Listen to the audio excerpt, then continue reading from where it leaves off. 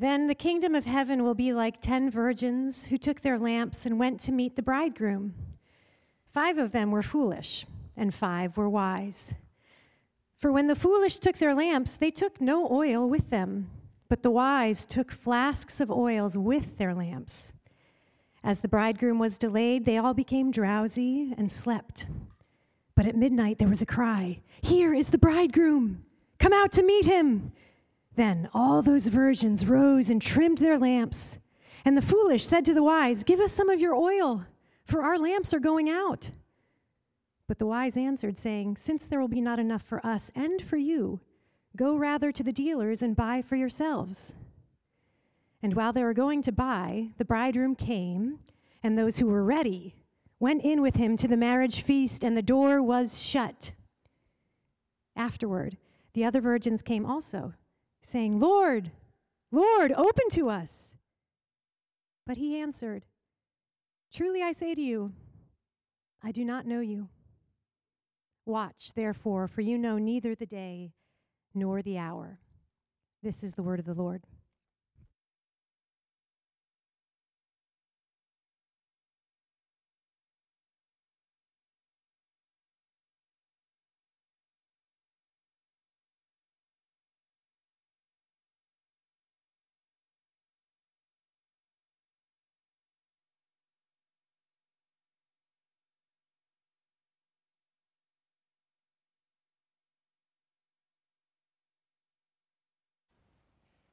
Let's pray.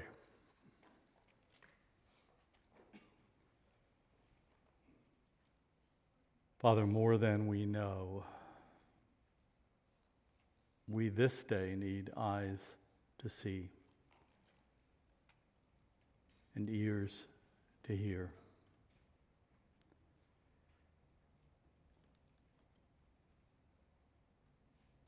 And by your grace and for your praise, we would see Jesus.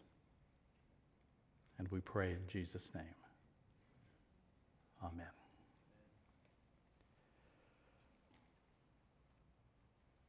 If you're new to a church that seeks, as UPC does, to follow Jesus,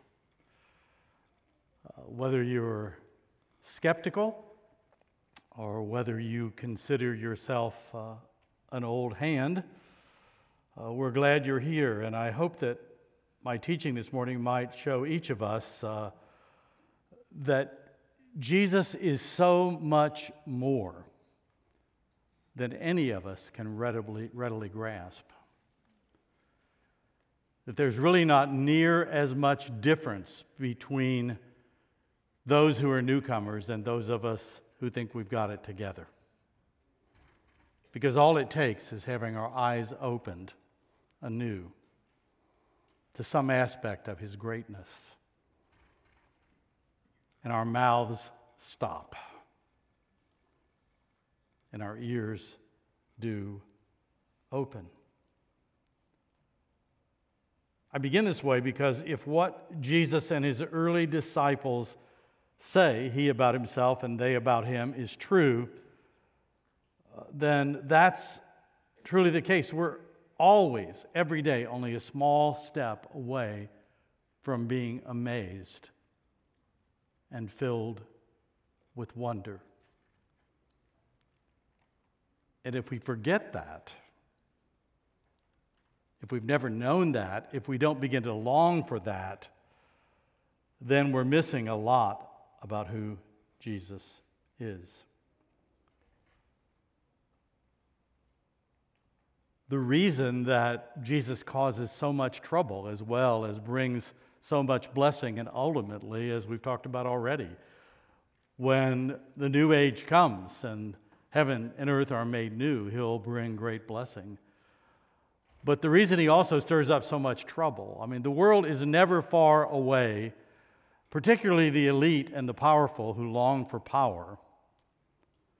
And this is a quick aside. It's free. It's not part of this sermon. But as we're in an election year, don't think right, left. Think arrogant, condescending, wanting control and wanting more of the money. and those who love their neighbors and care about their neighbors as themselves. And it doesn't matter what label's on the outside of the bottle, it matters what's in the bottle and what spills out when people get jarred. But sooner or later, the world is going to be jarred by Jesus. And I say to you who are brothers and sisters in Christ, I and you are in need of being jarred by Jesus, or we will be arrogant towards our neighbors. And that's a large part of what our text this morning is about. There's no comparison to Jesus. He's the king, whether we want it or not. He's the king of those who don't want a king. And I've been in higher education in one form or another for so long that I know I still need to be educated. I guess the education's working. If you think you don't, then you've lost your way. A couple of quick events in my beginnings as a deliberate Christ follower at Northwestern University in Evanston that are why I'm beginning this message this way. I had begun for the first time in my life to talk about Jesus. And I looked for ways to talk to Jesus to my professors. And I'll never forget one of the professors, very respected in the communication department. I was having a conversation with her. She was wonderful to talk with and learn from. And she asked me this interesting question. We've got enough Cru people in the church that this will make sense to you. She said, why do you who are involved with Cru use the word share so much? Share the gospel. Share Christ. I thought it was a curious question because that's just the way we talked. That's insiders, outsiders. It causes problems in all kinds of ways in the world. But at the time, I didn't understand why, as a communications professor and a fairly well-read woman, that she found that word interesting. And looking back, I understand she not only found it a new phrase to her, but wondered how it fit with the New Testament language of proclaim and preach and tell of a person, of an event, of a coming, of an incarnation. The other professor, some of you know this name, some of you younger, unless you watch the old movies channels, won't, but she was Charlton Heston's sister, or he was her brother. She was every bit as gifted as he. And she was one of my favorite profs. I'd written an analysis paper on some pieces, some poems from the British poet George Herbert, a lot of which deal with Christ. And I'd found a way to speak of the gospel and of assurance of knowing Christ in my analysis and application of meaning. We had to do oral performances of the poems. And thankfully, she liked a number of things in the paper. It was hard to get above a B in her class, and I complied. But of my knowing Christ, she politely responded in writing on the paper, wondering if I wasn't being a bit smug. Thinking I could be so sure, have assurance of something so beyond us as the greatness of Christ. I think that's bothered me more about myself every one of the 50 years or so that's gone by since that time at Northwestern. Because while I was trying to share with her, she was saying, how can you be sure? And I didn't get to have the conversation with her which I wanted to have. But the thing that it ought to drive me and you to is that unless Jesus is who he says he is, and is totally different from every other figure on the face of the earth, and unless he says we can know him and be sure and tells us how, then Lila Heston was absolutely right in her challenge to me.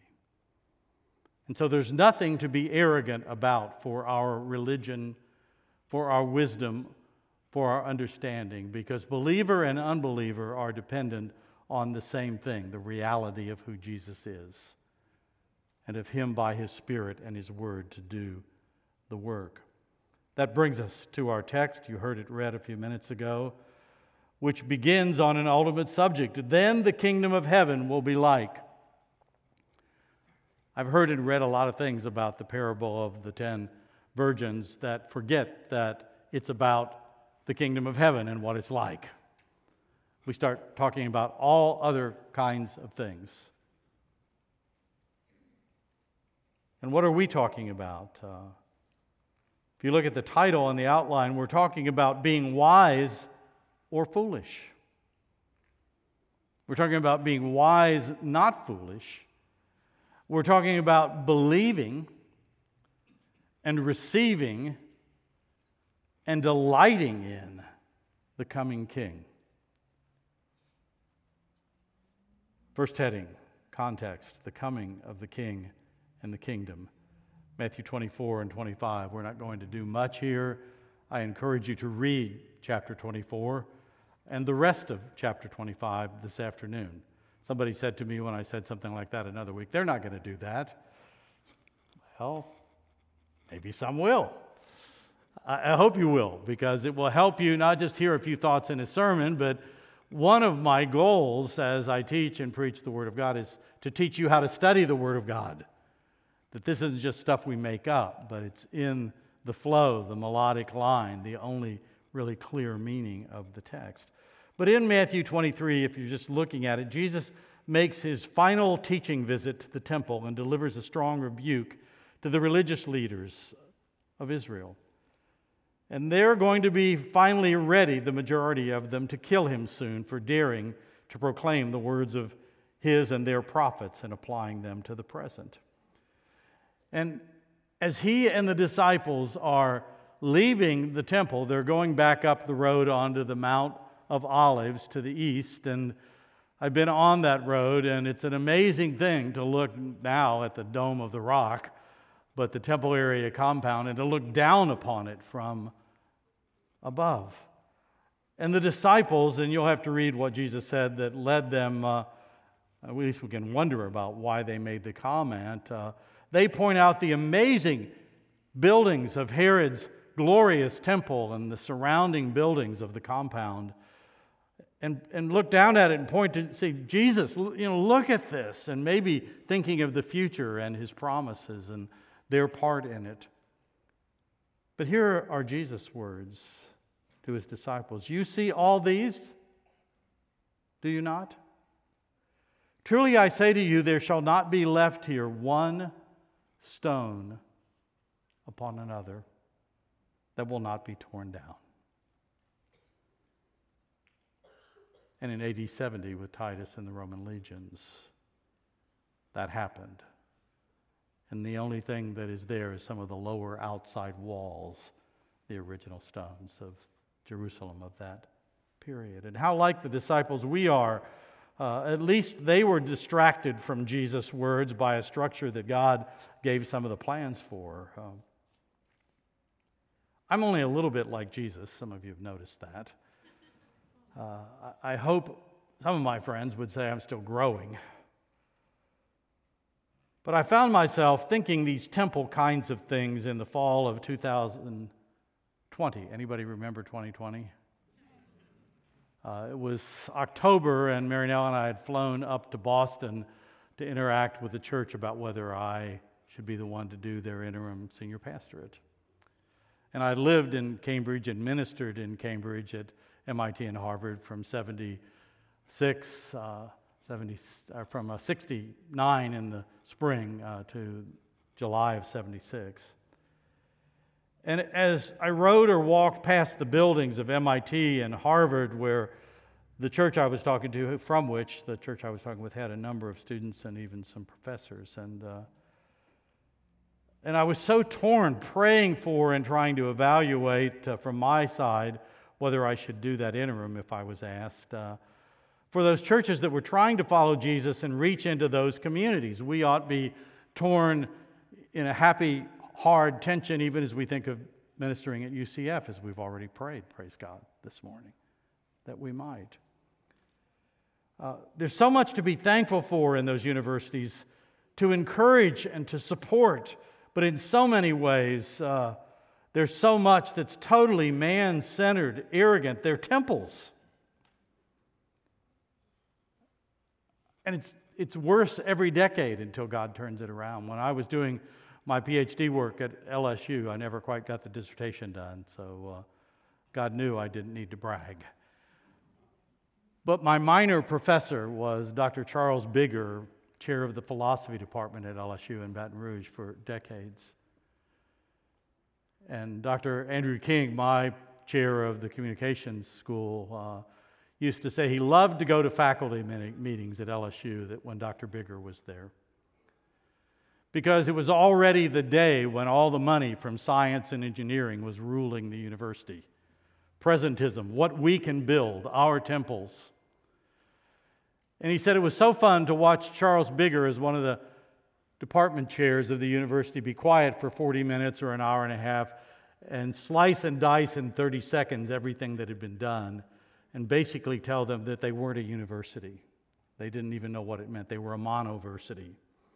They didn't know how to integrate any one field to another field. And this wasn't Christian, non-Christian stuff. This was just academic truth. I think Charles Bigger, who knew so much about the past and wasn't a presentist, or as C.S. Lewis would say, a chronological snob for the present, he would have been canceled by now in any major university. But I count the hours one-on-one in his study at LSU some of the most rich times of my life. Wisdom from a man who wanted to learn from everyone and fit it together. But today we have in our culture no foundations on which to integrate anything. They're monoversities. We're monoversities.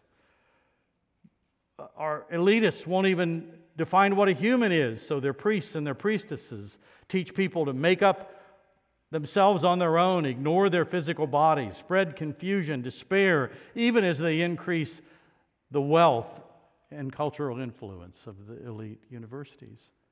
And even as I say that, I want to go back and say, but they're beautiful. There's so many wonderful things. We ought to be giving thanks. Don't go out here and say, David said be down on the universities and down beyond learning.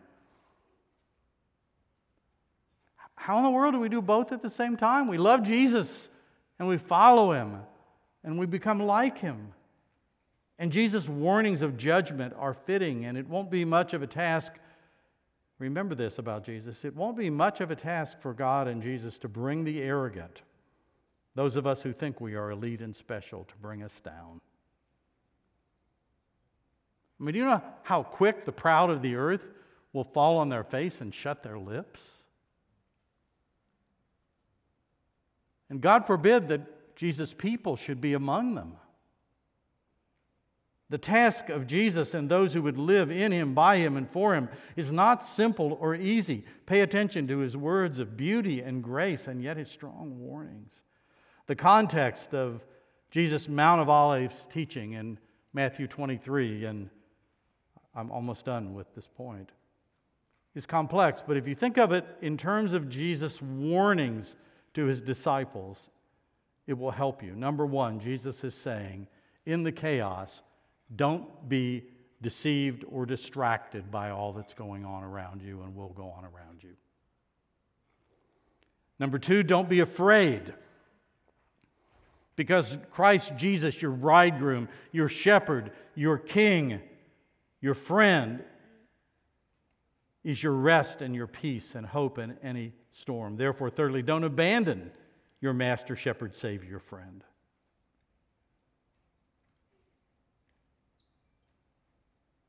And we can be distracted by so much. I need to be careful of time. Just checking the clock here in my...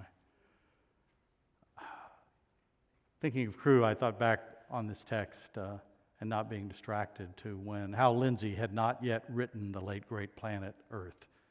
For those of you who don't know what that book is, it was the million seller about end times and the pre-trib, premillennial rapture. Big book. He was on crew staff. And my regional director, Bill Hogan, was a friend of Hal Lindsey, and he asked Hal when he came out with the book. Bill was a PCA, or is a PCA. He said, how did you decide on this pre-trib, pre-mill rapture so dogmatically? And these words from Hal's mouth to Bill's ears and Bill's mouth to my ears. And I think I'm reporting accurately. He said, Hal said, I read a lot, I studied a lot, I read a lot, I studied a lot more, I made charts, I made graphs, I read a lot, I studied a lot, did a whole lot more, and then I picked one. And I must admire Hal Lindsey for picking the one that he knew would sell books.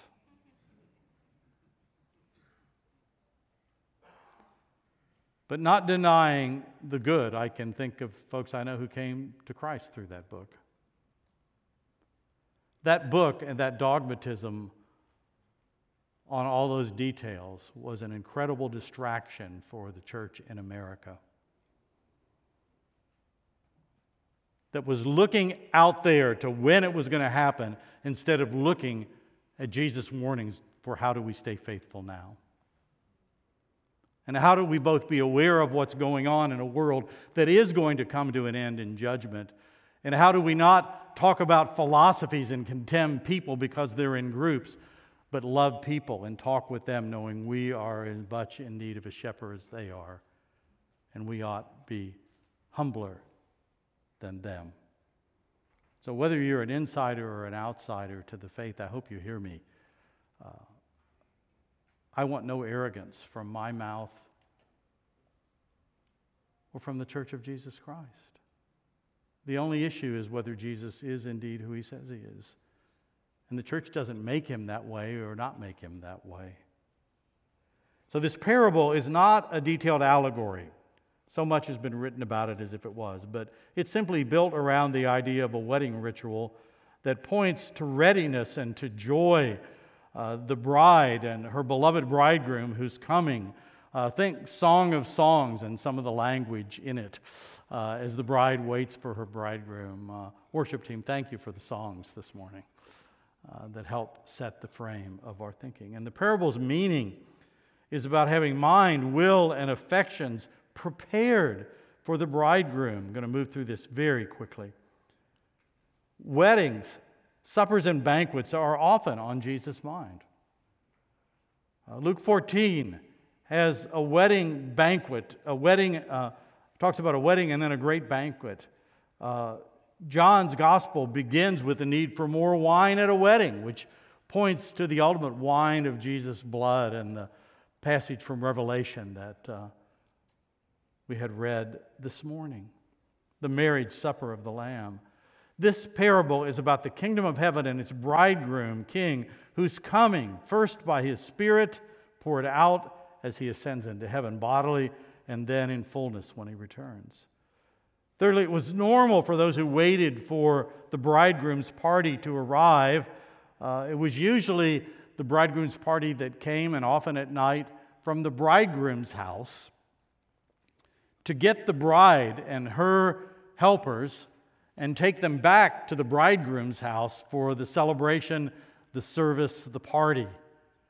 And so that's probably the picture that is in Jesus' mind, though he doesn't go into a lot of detail. They're going back to the bridegroom's house for the festivities. That certainly fits the fact that Jesus will ultimately take us home to his house. By the way, none of you have houses big enough. He's going to take us to his. And the attendants, both the brides and the bridegrooms who come with him, if it's night, as it often was, had to have lamps or torches that needed oil, either to refill the portable type of lantern that they would carry or to re-soak the cloth that wrapped around the torch pole. And this was part of the task and the profession, to shed light on the bridegroom and his glory. As there's excitement about his coming and all that it means and what's going to be new with a new family and most likely new children and the work of God from Genesis being fulfilled. And in the church, we see the fruitfulness of those of us who take Jesus, our bridegroom, as our bride, and we bear fruit, and sometimes spiritual children of His by His Spirit. There's a lot of partying going on. And without getting lost in all the allegorizing, the melodic line, the biblical context here tell us that this parable is about faithfulness, devotion, not to an earthly alone bridegroom, but to the coming king as bridegroom to his people, his church. And this should help you drop away concerns that don't fit. I bet if I ask for hands, I'm not going to, some of you have thought this or had this question before or read something about this text that asked the question, such as, why are the 5 who have the oil so stingy? I think Jesus wants us to ask that question. And then remember, whose parable is it? Jesus. And Jesus is the one who's saying there's a huge problem with those who didn't bring oil. Because this picture of a parable is about devotion and delight and prepared faithfulness. If you're going to have a heart prepared for the ultimate bridegroom, you don't borrow it at the last minute.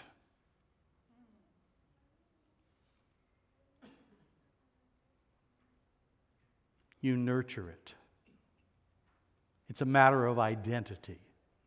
It's a matter of what Jonathan Edwards called blood earnestness in affection. I think he uses that word blood because of the cross. It's an earnestness of the affections that's trained. And the world is trying to lead our affections away from our Creator and the Savior, Redeemer we need, but we must move in that direction. Deep affections. Not just a knowledge or a decision, a choice of the will, but a rudder of deep-rooted affection that celebrates the one who, above all, needs to be celebrated. And the 5 wise virgins say, we will not let the light that will cause the bridegroom to shine go out. We brought the light that is in our hearts to honor him.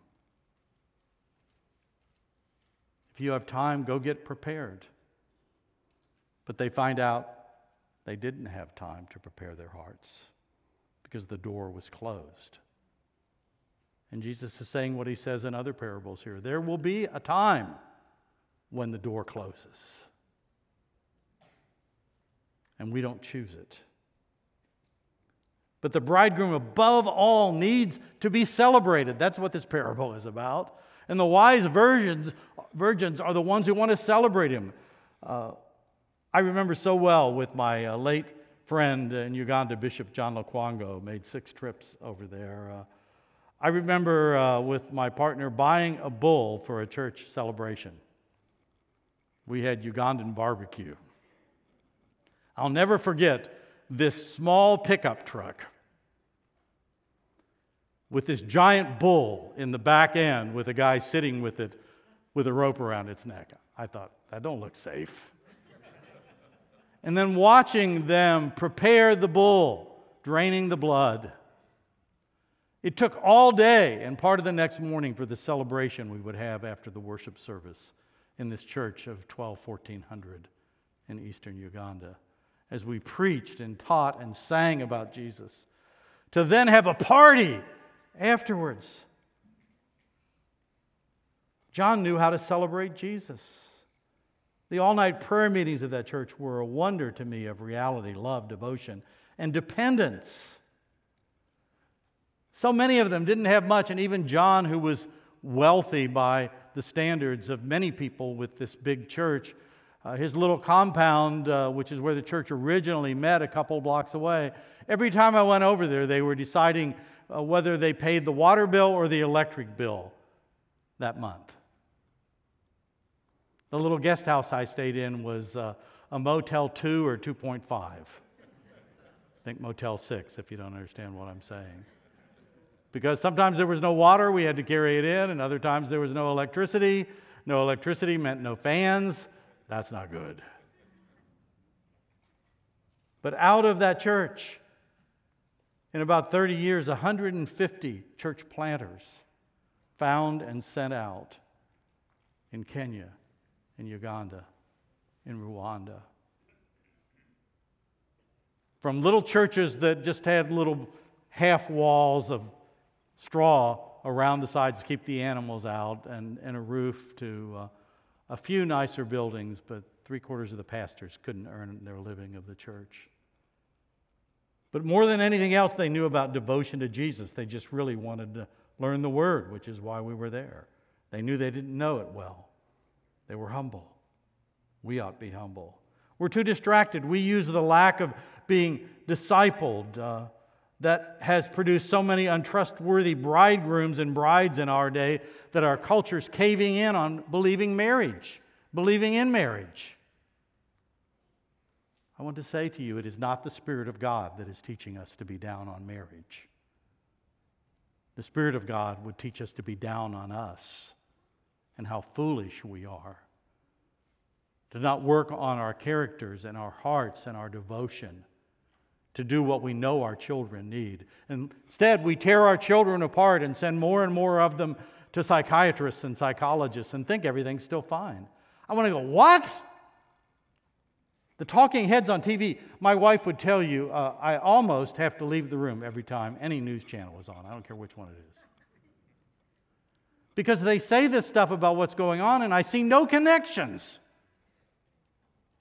to what's crushing lives. It becomes news, entertainment, and distraction. Note the final verses of the parable. And while they were going to buy, the bridegroom came, and those who were ready, went in with him to the marriage feast, and the door was shut. Afterwards, the other virgins came in, saying, Lord, Lord, open to us. But he answered, Truly I say to you, I do not know you. Watch therefore, you know neither the day nor the hour. We're talking about being wise, not foolish. Believing, receiving, delighting in the coming King. Need to be really quick with this. I'm going to collapse it. Just want to turn the frame a little bit on what this parable is telling us. And it's printed on your outline, a few sentences from the Westminster Confession of Faith. Because what we're talking about is what is saving faith. What is the kind of faith that doesn't get the door shut on you? And it's all of grace. It has nothing to do with works. But the confession, this is one of my favorite paragraphs in the confession, chapter 14 of Saving Faith, section 2. But the principal acts of saving faith are accepting, receiving, and resting upon Christ alone for justification, sanctification, and eternal life, by virtue of the covenant of grace. That by virtue of the covenant of grace means if God hadn't started a covenant with his people all through Scripture, but the ultimate covenant in Christ. It's all grace. He started it. He completes it. He completes both sides of the covenant. It's all of grace. The offer is there. But the principal acts that flow out of that active grace are accepting, receiving, and resting upon Christ for three things: justification, sanctification, and eternal life. And I don't have time to parse this out, but please note the grammar in the confession is very terse and tight. That means accepting Christ alone for justification, for sanctification, and eternal life. Receiving Christ alone for justification, for sanctification, and for eternal life. And resting on Christ alone for justification, for sanctification, for eternal life. All of it, all of Christ, applies to all three. It's not simply acknowledging intellectually that Jesus is who he says he is. It's not praying a Jesus prayer or going forward in a service receiving Christ, but it's resting on Christ today, tomorrow, forever. An ongoing pathway, all motivated and energized by grace. The oil for your lamp is all of grace. You can't get it anywhere else than from Jesus, delighting in him and leaning on him and drawing your life for him, from him, and for him. It's costly grace, costly obedience. God's giving his Son as our ransom price, our leaning on it, wanting to be merciful to our neighbors because we know that mercy, as we said last week. We ought to learn to create wonder. We'll have to talk about it another time. Stephen led us into it this morning in talking about the delight, in C.S. Lewis's wonderful words, that we delight in such small things. But too often we talk about obedience and the Lord's coming and commandments as if it's not a party. It's serious, and there's dark times that we need to face. Lesslie Newbigin wrote a number of years ago that the way we talk about Christ's commands, quote, tends to make mission or missions a burden rather than a joy, to make it part of the law rather than the gospel. If one looks at the New Testament evidence, you get another impression. Quote, mission begins with a kind of explosion of joy. The news that the rejected and crucified Jesus is alive is something that cannot possibly be suppressed. Amen. It must be told. Who could be silent about such a fact, Newbigin said. We were feasting that Sunday morning at Tororo Pentecostal Church. Yes, I worshiped with and in some ways as a Pentecostal and preached like one. But it was a celebration, and that bull gave his life because John Lukwango knew that it would mean something incredible for us in the midst of all the teaching about the nature of Christ and the person of Christ, the nature of God that they so desperately needed, to make it a celebration. And that morning and at conferences, I was at first amazed at how the pastors and elders who came, sometimes 20, sometimes 200 or 300 at a time, and we'd provide meals, and they would take the kind of plates we use at picnics, and they would fill them this high. It took me a little while to realize it was because that was about 3 or 4 days' food for them, for many of them. And John wanted to make a connection between the richness of the Word of God and feasting on that richness and the generosity of brothers to brothers. He wanted it to be a pointer to full stomachs and rich fellowship, but that Jesus himself, even when you don't have the physical food, is our food. That we have a bridegroom who not only is our food, but who feeds us. And we love to go to weddings if we're smart, because we care about the bride and the groom and what it can bring to them. But believers know that that's just a pointer. And by the way, I just helped you interpret Ephesians 5 about the mystery of Christ and his love for the church. Explode that image into the beauty of your Lord Jesus Christ and what it means to be the one who gets to be married to him. And I hope the husbands in this room are praying, oh Lord, make me more like Jesus for my wife if you're married. And if you're thinking about getting married, that applies to you too. Amen? Amen.